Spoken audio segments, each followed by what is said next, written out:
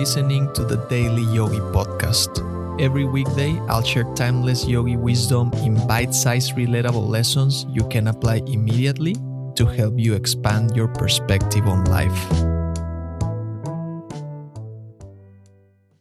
All the pain, struggles, and challenges you experience are precisely what you need to go through in this life to develop and grow for your ultimate benefit. If you stand still and reflect on your past life, you will see that certain things have led to other things, and seemingly small events have led to greater ones. You can look back and see how the painful experiences of the past have strengthened you, they have taught you things, and they have made you the person you are today. You can see how a specific event in the past which appeared cruel and undesirable turned out to be the very catalyst that led you to something remarkable in the present. Not too long ago, I experienced the simultaneous loss of my business and a painful breakup. It was a devastating and heart-wrenching period for me. However, if it hadn't been for those unfortunate circumstances, I wouldn't have made the decision to leave my home country and start from scratch in the United States. The pain I endured compelled me to delve deeper into self-discovery, to explore the essence of life and the meaning behind my struggles. It drew me towards books, mentors, experiences, and individuals who have shaped me into the person I am today.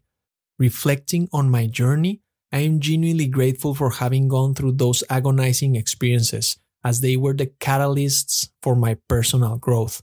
Naturally, during that time, I was unable to perceive such circumstances in a positive way. All I needed was the perspective of years. Remember that Steve Jobs' famous commencement speech at Stanford? He wisely said, "You can't connect the dots looking forward. You can only connect them looking backward." If you can understand this concept, you will be able to navigate life more effectively and refrain from perceiving things as unfair or as punishment. Instead, you will recognize them as the outcomes of your own actions or the guidance of your inner self. No matter what pain or struggle you may be going through, life will not throw at you more than you can handle.